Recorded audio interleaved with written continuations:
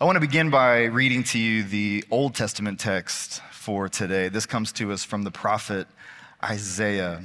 And I'm actually backing up a little bit from what the lectionary prescribes us today, but I think that matters. For my thoughts are not your thoughts, nor are your ways my ways, says the Lord. For as the heavens are higher than the earth, so are my ways higher than your ways, and my thoughts than your thoughts.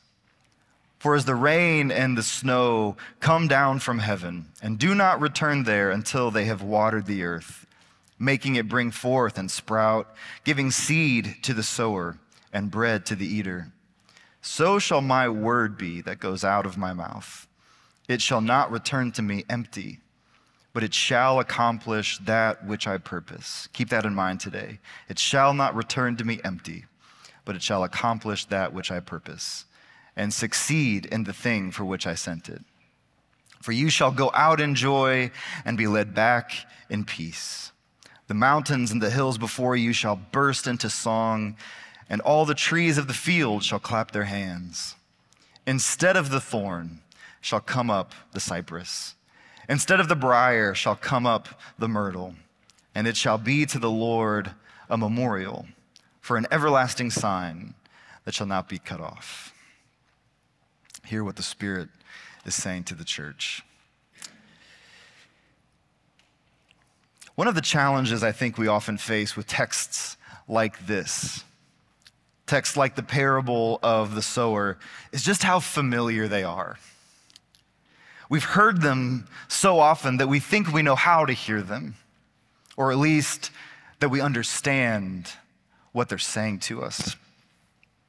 But in Matthew's gospel, these parables get introduced at a really interesting time in Jesus' life. A quick review of what's happened in Matthew's gospel thus far, leading up to this moment when Jesus shares this parable. First, Jesus is baptized in Matthew 3, and he suffers the temptations, and then he calls his disciples in the very next chapter, in chapter 4. Jesus then begins his teaching ministry with the Sermon on the Mount in chapters 5 through 7. And then over the next several chapters, Jesus engages in this extended teaching discourse about the nature of his messiahship, who he is, and the kingdom of heaven that he is proclaiming. And then at the end of this discourse, the religious leaders, they're asking for a sign. They want to know, how do we know that you're trustworthy? How do we know that you are who you say you are and that this kingdom is what you say that it is? So they ask Jesus, give us a sign. And the only sign Jesus gives them, the only thing he tells them, is to remember Jonah. And think about how odd that is, to remember Jonah. Of all the stories that these people are going to be carrying with them into this moment, he says, remember Jonah.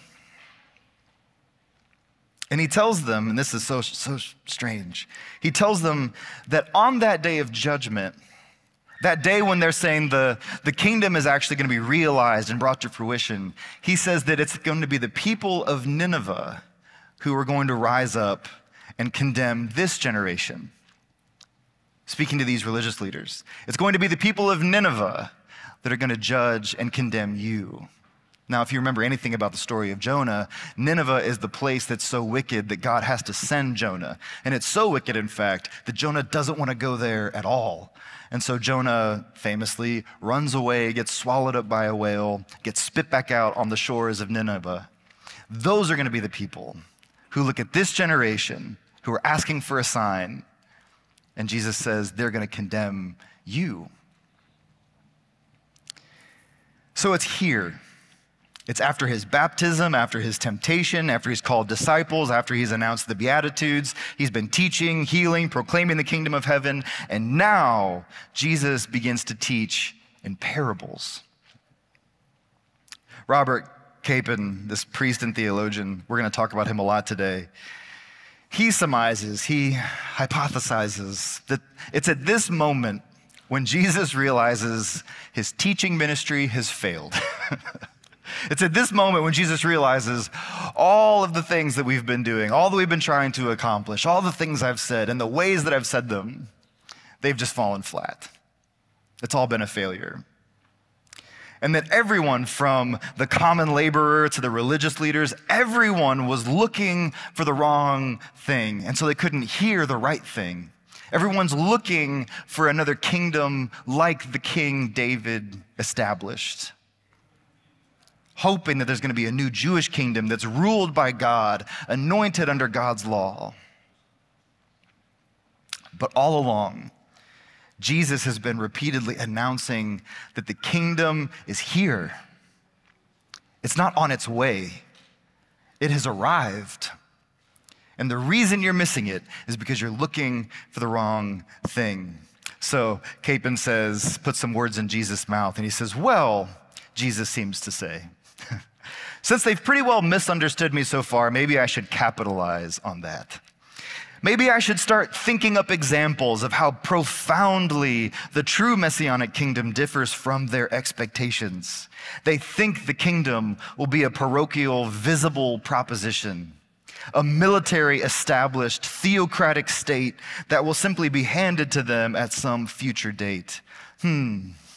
What if I were to stand every one of those ideas on its head? What if I were to come up with some parables that said the kingdom was Catholic or universal, that the kingdom was mysterious, that the kingdom was already present in their midst and aggressively demanding their response? That's the turn that we see Jesus making at this moment. This is the context in which Jesus begins these teachings of the parables. And of course, Capon is right. Most everyone who hears Jesus teaching has a kind of expectation of what that kingdom ought to look like. The disciples, if you remember, they're regularly arguing about who is going to be the greatest, who's going to be sitting at the place of power, at the place of privilege in Jesus' kingdom. Inquisitive people keep asking Jesus, is now the time you're going to do the thing? Because it's not yet here yet. Is it coming? Are you the one? These are John the Baptist's own words. He sends one of his disciples to Jesus to say, are you really the guy? Is this thing really going to happen? Because here's Jesus announcing that the kingdom is here and the kingdom is now, and John is sitting in prison. Part of the problem for first century hearers of the gospel is the same problem that 21st century hearers of the gospel experience, and that is what we believe is true about power.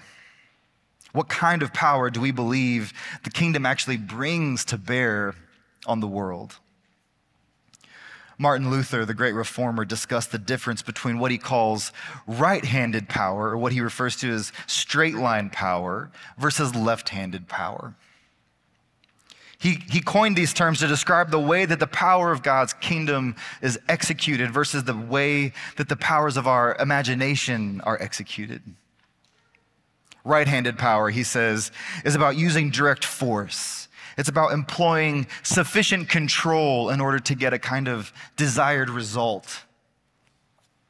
Right-handed power isn't just about physical force. It can be things like emotional manipulation or coercion. Any means by which someone is compelled to do your bidding in the world is right-handed power. This is political power. This is employer-employee power. This is any power in your life that puts you or others under threat. But the kingdom of God, Luther argues, is a kingdom of left-handed power. It's power that's based on love. It's power that's based on forgiveness, on sacrificial service. It's intuitive, it's open, it's generous, it's broad, it's imaginative. It's paradoxical power because its very strength lies in its weakness. And it's that power that bears all things, that believes all things, that hopes all things, endures all things. This is the power we see in the mystery of Jesus' life and his ministry. And when Jesus announces the kingdom of God is like that, nobody believes him. Or at least they don't accept it. Because it seems as though that kind of power can't actually do anything. It can't actually accomplish anything. It can't get anything done in the world. So Jesus tells them, listen, A sower went out to sow. I think for a lot of us, we've thought of ourselves as the original sower. Or at least we've thought that the original sower is Jesus. And the seeds are like his teaching ministry. And the people who hear it and respond to it and grow up in it, those are the disciples. And when they grow up in it, then they turn around and then they're now the ones who are sowing. And now they're the ones who are spreading the seeds of the gospel. And now it's come all the way down from Jesus to the disciples, out to the ends of the world, and now to us. And now we are the ones who are spreading the seed.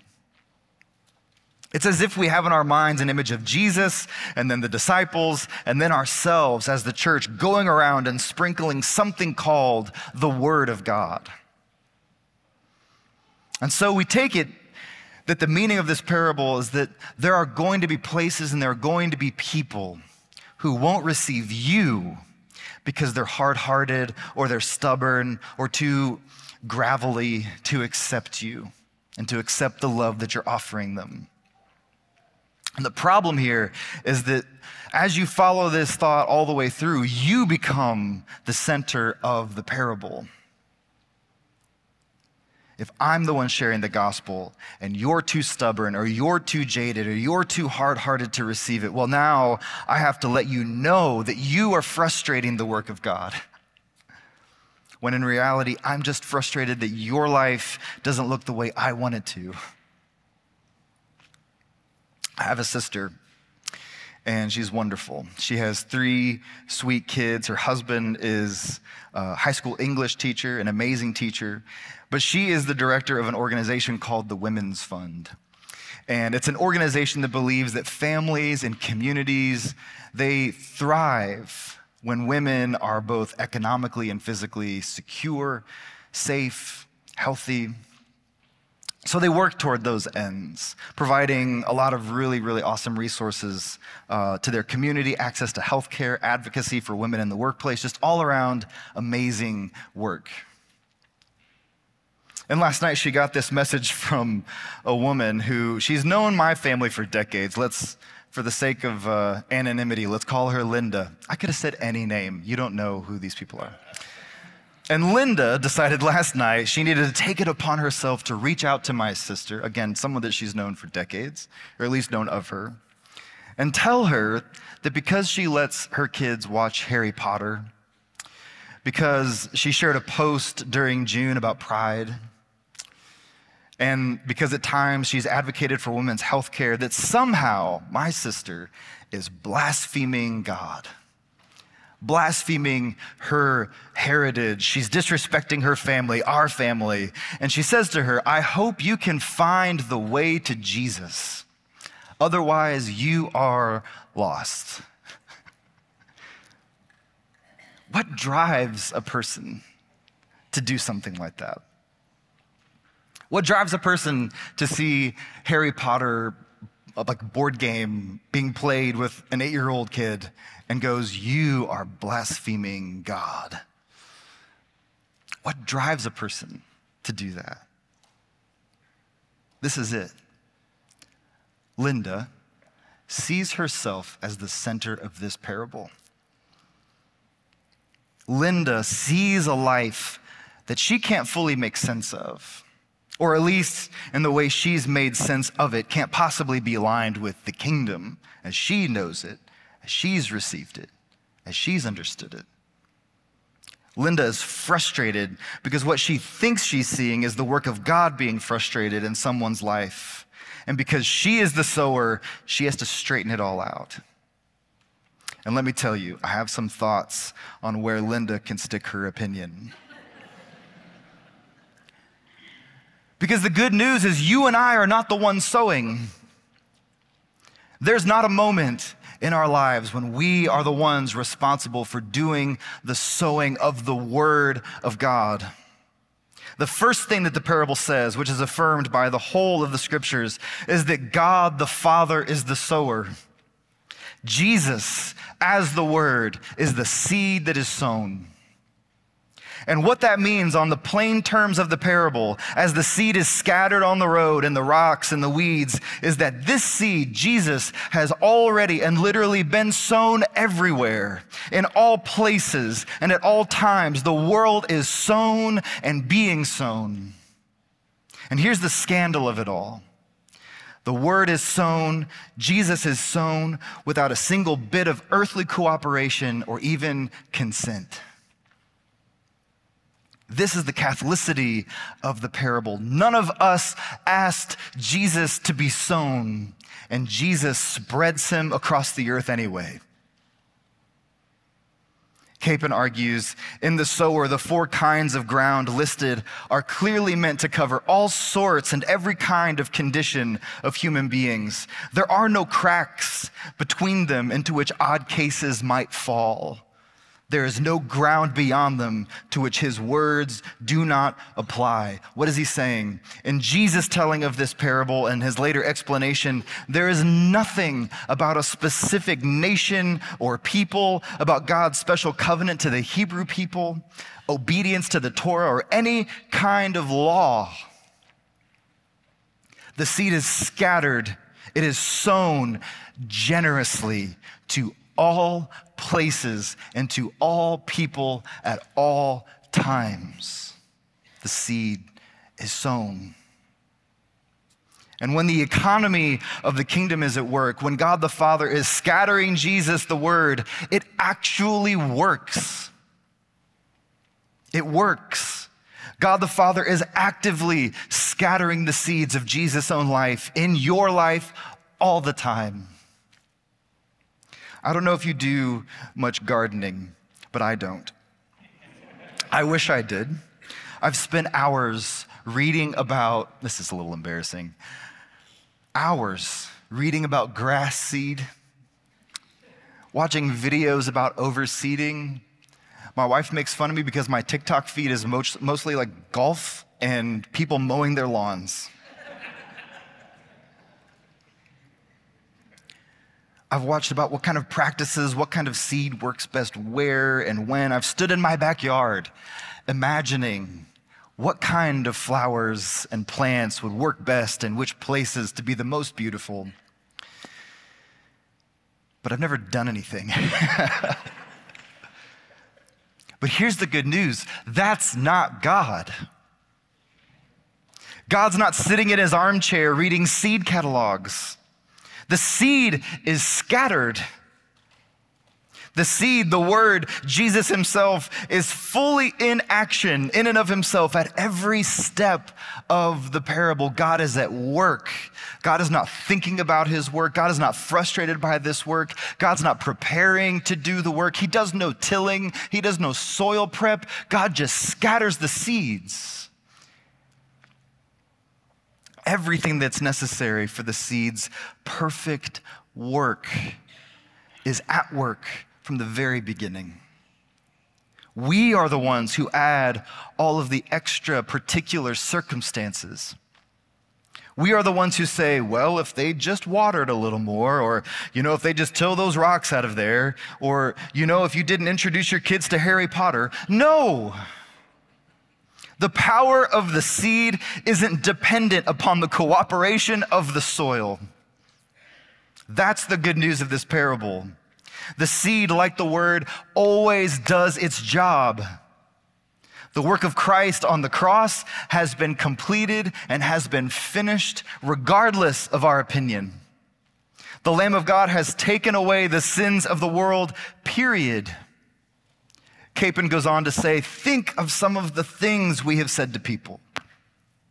We have told them that unless they confessed to a priest or had the sacrifice of the Mass applied specifically to their case or accepted Jesus in the correct denominational terms, or we hit the sawdust trail and did penance and cried their eyes out or straightened up and flew right, the seed, who is the word present everywhere in all his forgiving power, might just as well not really have been sown. The word does not ask our permission to be sown. For the sower, God's own self, has already sown it. Of course, we know that there are things that do frustrate that work, and that's the whole arc of the parable. There will always be environments that are hostile to the gospel. I almost said hostas to the gospel. But the seed is sown regardless. Even in a hostile environment, even if that hostile environment is your own heart, the word always achieves its purpose. Even in bad soil, the seed germinates into new life. That's what the parable tells us. Capon says that even the birds that come and eat the seed eventually fly off and pass the seed and spread it further than they were originally sown. The seed always does what it was intended to do. What happens to the seeds sown in bad soil isn't a kind of punishment. The seed not taking root in a life or in a heart, it's not a punishment for the conditions of the soil. The growth and the vibrancy the seed wants to offer isn't withheld because the seed isn't in the right conditions. Again, Capon says that Jesus is not threatening some kind of retaliation by the word against people who fail to make the best response.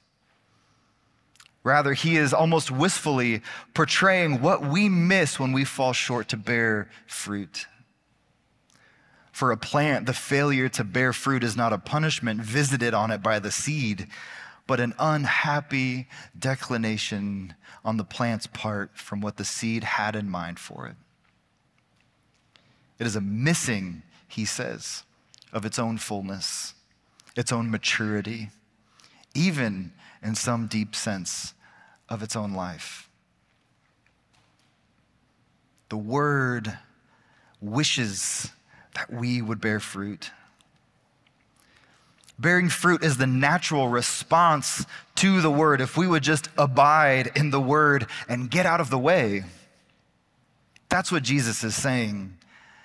God has done the work of scattering the seed. And what you have to do and what I have to do is get out of the way.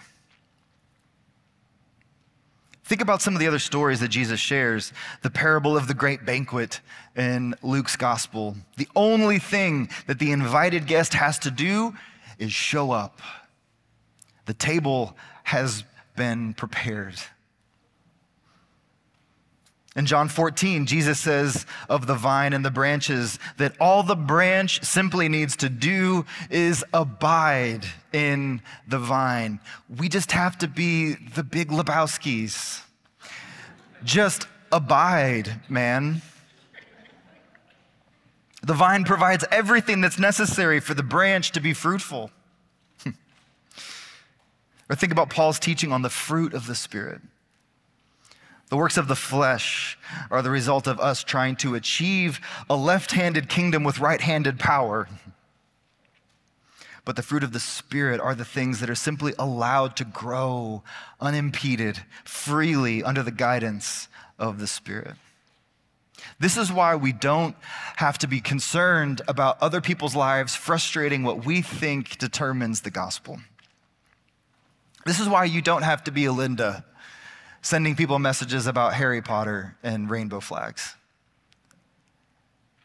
Is because we can see the fruit of people's lives.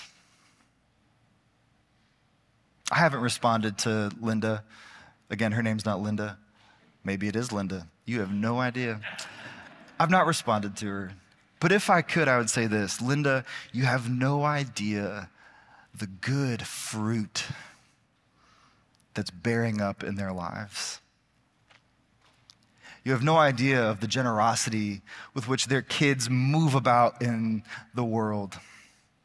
You have no idea the way that they embody what Jesus talks about as the greatest kind of love that you can have for people, which is to lay down your life for others. Listen, teachers lay their lives down for others like nobody else. But you don't see that, Linda. You don't see that kind of fruit. Why? Because you're too concerned about what you think is frustrating the gospel rather than bearing witness to the soil, rather than bearing witness to what kind of fruit is actually being borne out of these conditions. The kingdom, Jesus is saying, is not one of accomplishing a work that we have achieved. It's not anything that we've done. It's simply bearing the fruit that's already been sown in us. Capon says, true enough and fittingly enough, the most obvious point in the whole parable is that the fullest enjoyment of the fruitfulness of the word is available only to those who interfere with it the least. Who interfere with it the least. The good news is that the work is already done. There's nothing left for us to do. That doesn't mean we do nothing. This isn't a fatalist, nihilistic response to God's work. It means that we don't have to fret when other people's lives don't look the way we think they ought to. It means we don't have to straighten out those people that we think are frustrating the gospel. Because even in the harshest conditions, the most hostile environments, the seed is still scattered, and all we have to do is respond to that faithfulness with our own faithfulness. We don't have to worry whether the word will achieve its purpose, but whether we will enjoy Christ's achievement, or will we find ourselves in opposition to it? And as surely as Jesus was thinking about Jonah, Jesus was also thinking about those words from the prophet Isaiah. For as the rain and the snow come down from heaven and return not, but water the earth, making it bring forth life, giving growth, giving seed to the sower, giving bread to the eater, so shall my word be that goes forth from my mouth. Who and what is that word? It is Christ himself. It's the seed that scatters. And this is what the prophet says, it shall not return to me empty, but it will accomplish that for which I purposed. Somehow, in some way, even the seed that's scattered on the road and on the rocks and in the weeds, somehow it still accomplishes that for which God purposed it. This is how Isaiah is gospeling the gospel, if the gospel doesn't sound like good news. The seed is not wasted, it's given generously. And wherever it falls, wherever it lands, it's not wasted. It returns to God, having done the very thing that God intended for it. And when we encounter a world that seems hostile, when we encounter that own hostility within ourselves and we wonder, why would God sow a seed in those kinds of deserts? We remember, my thoughts are not your thoughts. My ways are not your ways. For as the heavens are higher than the earth, so are my ways higher than your ways, and my thoughts than your thoughts. We don't have to worry.